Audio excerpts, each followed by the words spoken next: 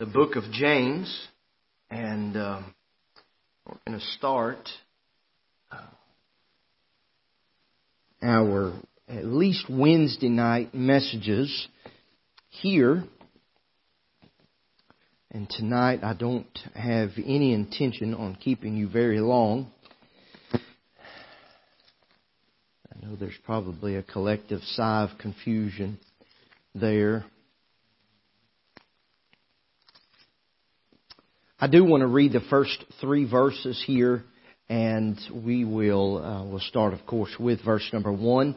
But tonight I really just want to do an introduction, and in that introduction we'll deal with several things tonight, and end up with being, I guess you would say, how that we can apply this letter that was written so long ago, how that we can apply that to our hearts today. But if you found your place, James chapter number 1, verse number 1 and down through verse number 3. It says, James, a servant of God and of the Lord Jesus Christ, to the 12 tribes which are scattered abroad, greeting. My brethren, count it all joy when ye fall into divers temptations, knowing this, that the trying of your faith worketh patience.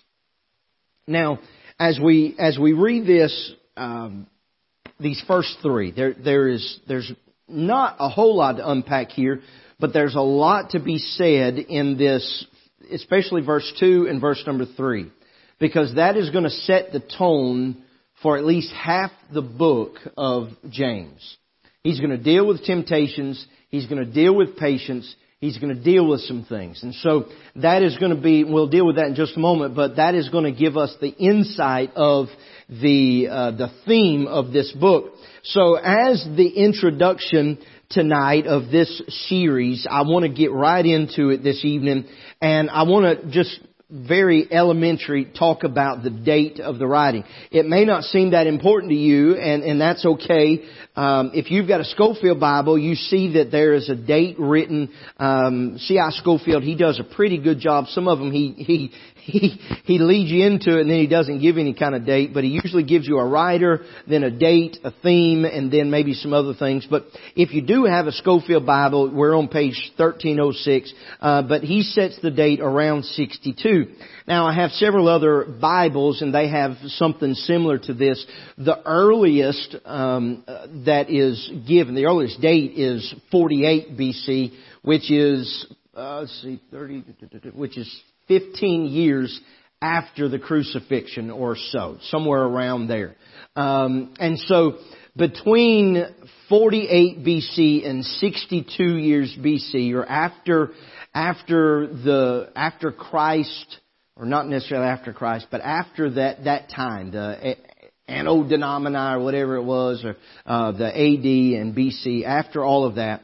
But nonetheless, it's in the 1st century. Now, something that is going to play a part in not only the style of writing, but what he writes about, is not only the 1st century, but it's the Roman Empire's 1st century. And so a lot of the things that he's going to deal with is going to be namely because of what's happening in that time. As the Roman Empire is gaining speed, gaining traction, if you will. And so that brings us to our second subpoint, is some history of the time. Like I said, this is the 1st century. It's under the Roman Empire. But in that, we know that there are now, after Jesus has began His ministry, and then Jesus is crucified, He is resurrected, then people begin in mass to believe on Christ. They begin to follow Peter. We see thousands in Acts chapter number 2 at Pentecost. People are being saved, and they're adding unto the church daily. So there are thousands of new believers, thousands of Christians now. And as such, these are, for the most part, Jewish Christians.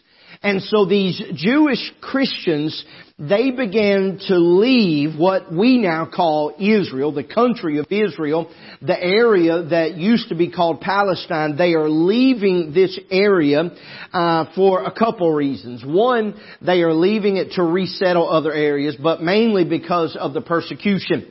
Now, they were being persecuted because of two things. One, the Roman Empire. They were being persecuted because they weren't Romans, but also they were being persecuted because they were Christians that they should have been Jewish. Okay? So they were being persecuted by their own countrymen. All right?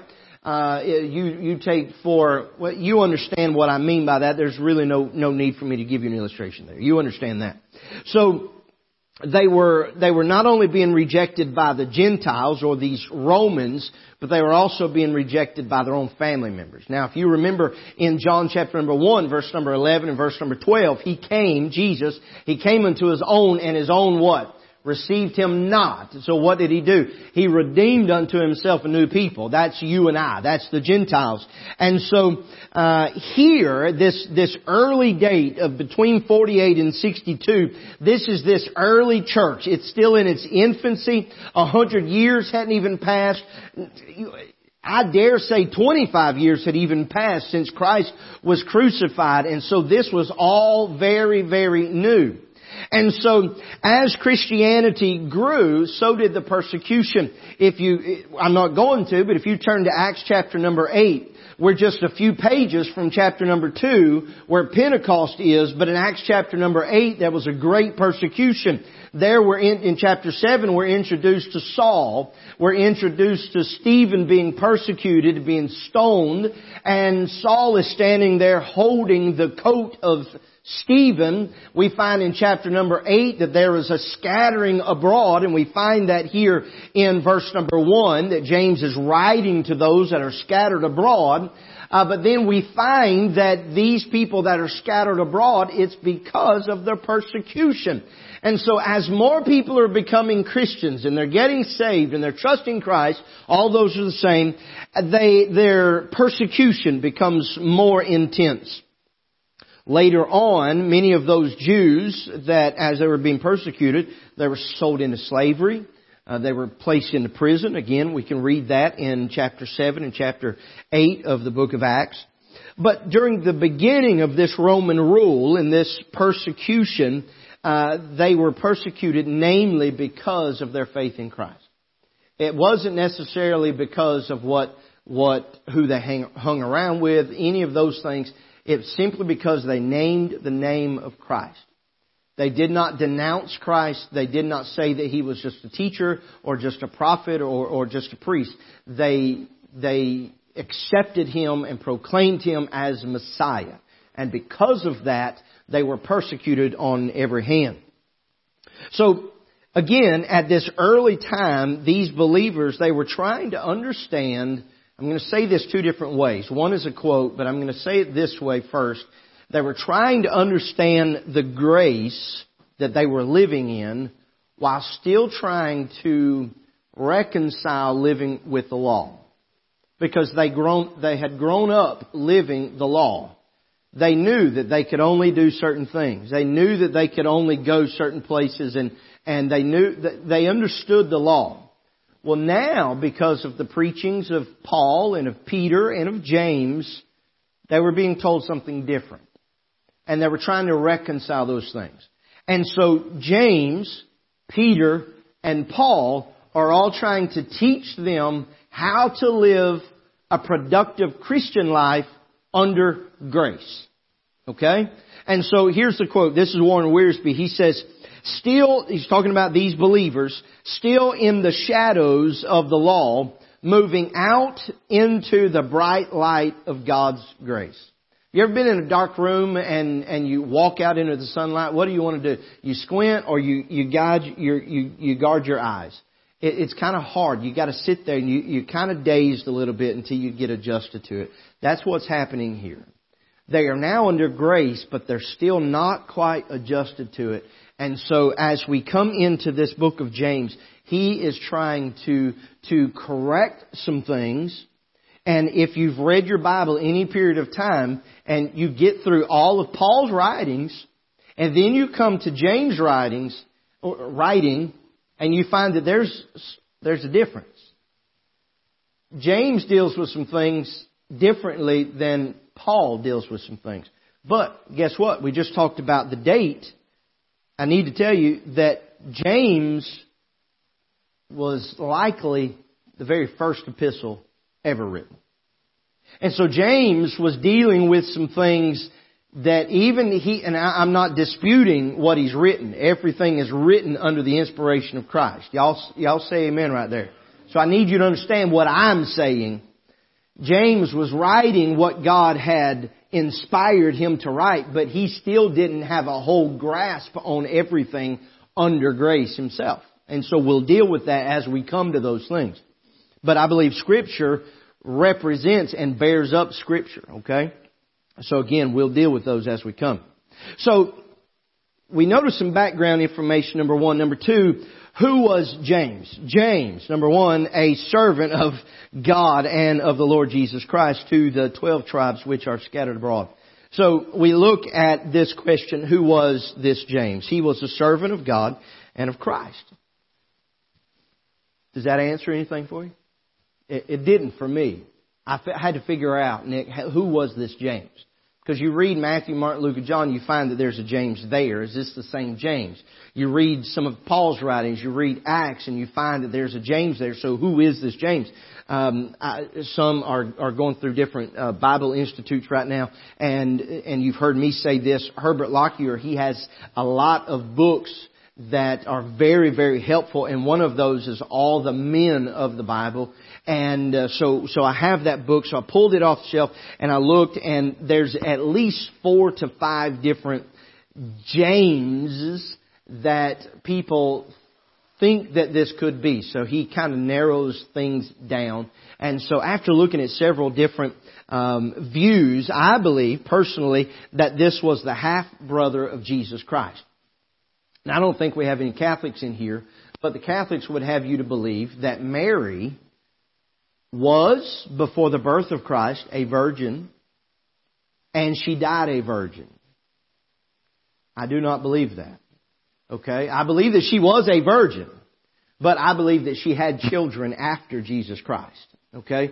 And so as such, I believe we can back up with Scripture that James was the half-brother of Jesus. I say half-brother because Jesus was not of Joseph's bloodline. He was of the lineage of Joseph, but he was not in his bloodline because he wasn't his physical father. So we look at Matthew chapter number 12, verse number 46 through 48. And the Scripture says, while he yet talked to the people, behold, his mother and his brothers stood without, desiring to speak with him. Then one said unto him, behold, thy mother and thy brethren stand without, desiring to speak with thee. And he answered and said unto him that told him, who is my mother and who are my brethren? Now, these verses do not mention the name James, but it does institute that he had a brother. Okay? And he had more than one brother. Some would say that it was a man by the name of Joses or Josie, and James, and then also his mother Mary is who this was speaking of. By all accounts, this man James that we're reading after tonight was an unbeliever, or at best he was in opposition of calling Jesus the Messiah. The reason I say that is in Matthew chapter 13, it lists James and Josie and even Mary. And it says, because of things that Jesus says, verse number 57 of Matthew 13, and they were offended in him. But Jesus said, a prophet is not without honor save in his own country and in his own house. So even his own brother was offended in the fact that he called himself the Messiah. Okay? So, Christ, however, whether he was a believer as Christ's ministry progressed on earth or not, Christ still saw fit to show himself to James after he was resurrected. 1 Corinthians chapter number 15, verse number 17, or 7 rather, it says, let's start back in verse number 3. It says, for I delivered, this is Paul, I delivered unto you first of all that which I also received, how that Christ died for our sins according to the Scriptures, and that He was buried, and that He rose again the third day according to the Scriptures, and that He was seen of Cephas. Anybody want to tell me who Cephas was? Peter. He was seen of Cephas, then of the 12. After that, he was seen of above 500 brethren at once, of whom the greater part remain unto this present, but some are fallen asleep. After that, he was seen of James, then of all the apostles. So we know that after Christ was resurrected, James saw him. You may remember several months, maybe even a year or so ago now, that in modern times people have apostles in their denomination or their faith, and I don't know why they call them that, because there are no apostles, because one of the definitions of an apostle is you have to physically have seen Jesus Christ in His resurrected body. So that's why we know that James is an apostle, because he saw Jesus Christ. So, not only that, but then we see in Acts chapter number 12, verse 17, that Peter sent a message directly to James right after the angel released him from prison. You look in Acts chapter number 12, Peter was released from prison, and in verse 17, but he, Peter, beckoning unto them, when he had held their peace, declared unto them how that the Lord had brought him out of prison, and said, Go show these things unto James and to the brethren. And he departed and went unto another place. Not only that, Acts chapter 15, James moderated or convened, if you will, over the church. There in Acts chapter 15.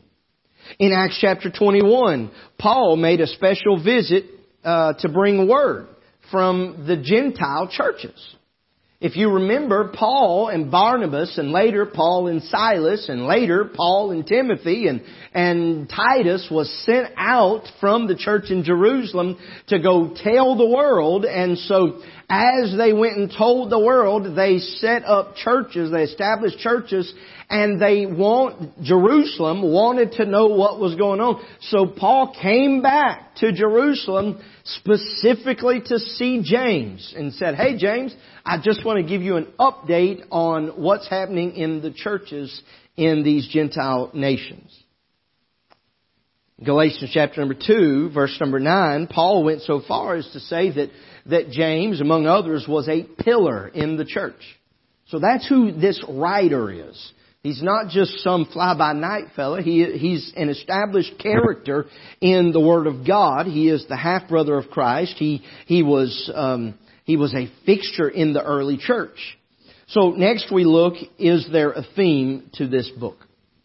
Is there a theme to this book? If you'll give me just a minute, I'll give you the theme, but I'll give you some small themes. Number one, the church was being tested. The church was being tested. If we were to look, you could see just in the text that we saw there, count it all joy when you fall into diverse temptations. He said, knowing this, that the trying, the testing of your faith worketh patience. It goes on, and he uses the word test, uses the word tempt, he uses the word trying over and over. So the church was being tested by persecution. Remember, this was in the early days of the church. This was in the early days of the Roman Empire. So the church was under a lot of pressure. People were being, as Acts chapter number 8 says, they were being hauled off, men and women, to jail. Alright? Not only that, but they were also being tempted. You've heard me say this over and over again. There's a difference between being tested and being tempted. Being tempted is the solicitation to do sin. Okay? So that is to do wrong. Being tested is not to do wrong. Being tested is to see if you're going to do right. Being tempted is to see if you're going to do wrong. And so they were being tempted. They were catering to the rich and leaving the poor to fend for themselves. On the other hand, some were being robbed by the rich. And what was happening then is the people that were being robbed, they dealt with vengeance, and they said, I'm going to go and I'm going to repay vengeance with vengeance, and I'm going to go rob from them. And so they were being tempted. They were competing for offices in the church. Now, we don't have that problem here at Lighthouse. We don't have folks fighting over whether or not to do anything. We may have folks fighting to try to give up stuff. Any volunteers? No, I'm just messing. But they were arguing, and there was contempt towards one another because one thought they were a better teacher, one thought they could do better, or it really had nothing to do with that. One just wanted more clout. One thought that it would give him more prominence than the other. Not only that, but their tongues, their words created divisions amongst themselves. The things that they would say. Worldliness was an issue. The Jewish culture, remember, was now mixed with the Gentile culture, and it was creating an issue. The two cultures were clashing, and the Jewish culture, the Jewish wives, was seeing what the Gentile wives were doing, and they were trying to bring that into their Jewish homes. The Jewish men were seeing the Gentile men doing and reacting and carrying on the way that the Gentile men were, and they were trying, and it was not working. The Jewish children were acting like the and so on and on. This clash of culture became an issue, and so worldliness had crept in. They were becoming disobedient to God's Word. And so the theme, and this really has no bearing necessarily on what I'm preaching on Sunday mornings, though it fits right in, the theme seems to be spiritual immaturity. So as we go through, we may find some helps throughout the time that we're here, but we may find some, I don't know what they're called, maybe some micro themes where we find he's dealing with patience. It's not necessarily about immaturity, but it may help us mature. Dealing with temptations, it's not necessarily about immaturity, but it may get us to another level. And so overall, it seems that spiritual immaturity may be what he's dealing with. And then Warren Wiersbe said this. He said about churches today, he said, too many churches are playpens for children instead of work sheds for adults. So with that thought in mind, I close with this last point, giving myself 8 more minutes. What is the application to this church? Let me broaden that and say, what's the application to the church in 2024? So let's just kind of go back through these things that I just mentioned. And I'll say this, that nearly 2,000 years removed from this, whether it was 48 or 62 AD, we've not yet made it to 2,000 years from its writing. The church hasn't changed much. We've come a long way, but the church hasn't changed much. So everything that we will study is still very applicable today. What I mean by that is the church is still being tested today. The church in foreign countries, there's men, there's women and children that are paying with their lives for the cause of Christ. Because they still claim the name of Christ in spite of their Muslim upbringing, or because of their Buddhist upbringing, or because of their Jewish upbringing, or maybe even because of their Protestant upbringing. They are paying for their faith in Christ with their lives. Not only that, but in our own country, religious freedoms are at stake. Now, I don't know that any of us in here tonight are under any type of persecution, but in many places the gospel cannot be freely preached. I don't think that I told the church, I don't remember what I've said and what I haven't, but I've got an opportunity through Brother Howard Alverson to preach on secular radio in Scotland. We're still beating out the details, but I'm pretty sure it's going to be about a 20-minute segment. But he's already said they've got these restrictions.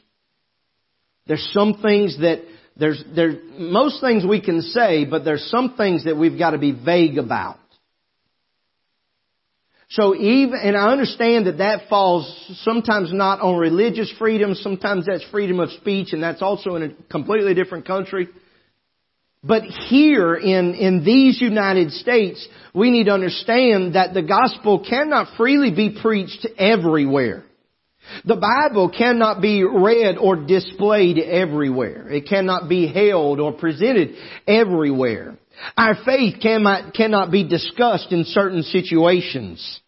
As a matter of fact, it's more tolerable to use God's name in vain than it is to lift His name up, or God's name or Christ's name in some sort of a witness. I was watching this is on Disney Plus, so mamas and daddies, I'm telling y'all, you probably already know it, but on Disney Plus, I was watching one of the Marvel movies, and I was shocked at all of the GDs. Not only on Disney, but then in my home.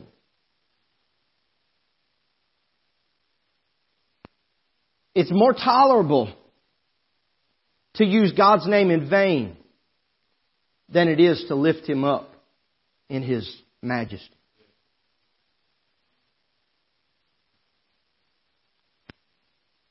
Too often, though, I talked about our religious freedoms being at stake, but too often our testing is of our own making. And we tend to vilify everyone else, and we vilify our society, and we tend to make our society worse than it is, and then we use that as a scapegoat so we don't have to witness. Some of y'all are going to catch that. We say that, oh no, I can't witness because I'll get in trouble, or because of this, or because of that. And it may not be the case. You may have free reign to do that. You may have free reign to go to school and do whatever, or to go to work and do whatever, or go to City Hall and read your Bible or whatever, and nothing be said about it. But we tend to vilify that because we're too frightened to do it ourselves.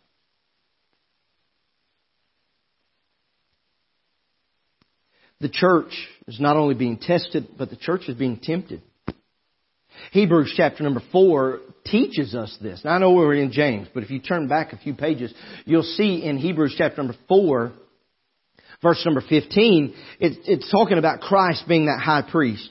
He says, "For we have not an high priest which cannot be touched with the feelings of our infirmities, but was in all points tempted like as we are, yet without sin." So that is in my opinion, I believe it's true, that is a proof that we are tempted today.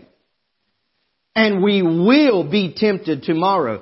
There was a man up in Tennessee, and he told me numerous times that he was not tempted every day. And I told him numerous times that he was a better Christian than I was. But as the conversation concluded, I told him, one of us is wrong. Somebody's lying. And you say, well, I don't know that I've been tempted today. I'm not talking about gross sin. I'm not talking about going off the deep end. But just little things. It may be a thought. It may be a look. It may be a swipe on our phone. It may be a word that we've not said in years, but we know it's a wrong word. But somewhere along the line, there is a temptation. And the church is still tempted to sin. And so these words are still very applicable. We're facing temptation on every hand. I wrote this, some are different than others, but some are different in their intensity. Now, Brother Jody, you and I have openly talked about this. And so that's why I'm going to use you as an example. There was a time, at least when drugs or alcohol was a part of your life. That's never been a part of my life. So the devil may come to me and say, hey, you want a drink?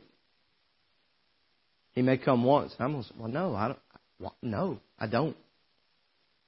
But then again, he may come to you and he say, hey, you want a drink? And you may say, not right now. And he may come back an hour later and say, hey, what about now? And then the next day. So in its intensity, We're being tempted with the same thing. But because He knows, if I can say it like, what buttons to push, He may intensify that temptation with one person or another. Then again, He may not ever tempt me with alcohol or drugs because that's never been something that I've ever had to deal with. And to God be the glory on it. But He also knows what I have been tempted with. And those may be things that some of you have never been tempted with. And so you don't understand that draw. But He knows. So we're still being tempted as a church.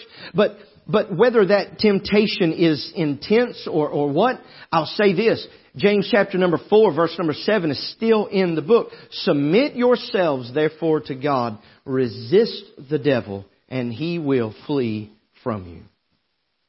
I'm over on my time, so I'm going to give you these real quick. Our tongues are still causing division. From the front to the back. Got to get this right. From the left to the right. From the left to the right. Tongues are still causing division. We're all guilty. Every one of us, from time to time, are guilty about our tongues. Worldliness still finds its ways. Every daddy's little girl wants to look like her idol, and every little boy wants to be like his hero. But we need to be careful who we introduce our children to. The blame of who their idols and their heroes are may fall on us. But as adults, we're guilty of this too. Because we want to fit in with the world. Our language, our possessions, our demeanor, our friends, the things that we surround ourselves with, if we're not careful, will draw out or draw in the worldliness. So, the beginning, here we are in January the 10th, 2024. The church still finds a way to be disobedient to God's Word. And so with all of that said, let me add this. What the people that was reading James' epistle didn't have that we do, they did not have the Word of God in its entirety. But we do. We know what's right. We know what's wrong. We know the judgments of God. We know what God expects of us. But yet we still find ways to, most of the time, on purpose, disobey God's Word. So with that said, yes, we can find application of a nearly 2,000-year-old book in 2024. So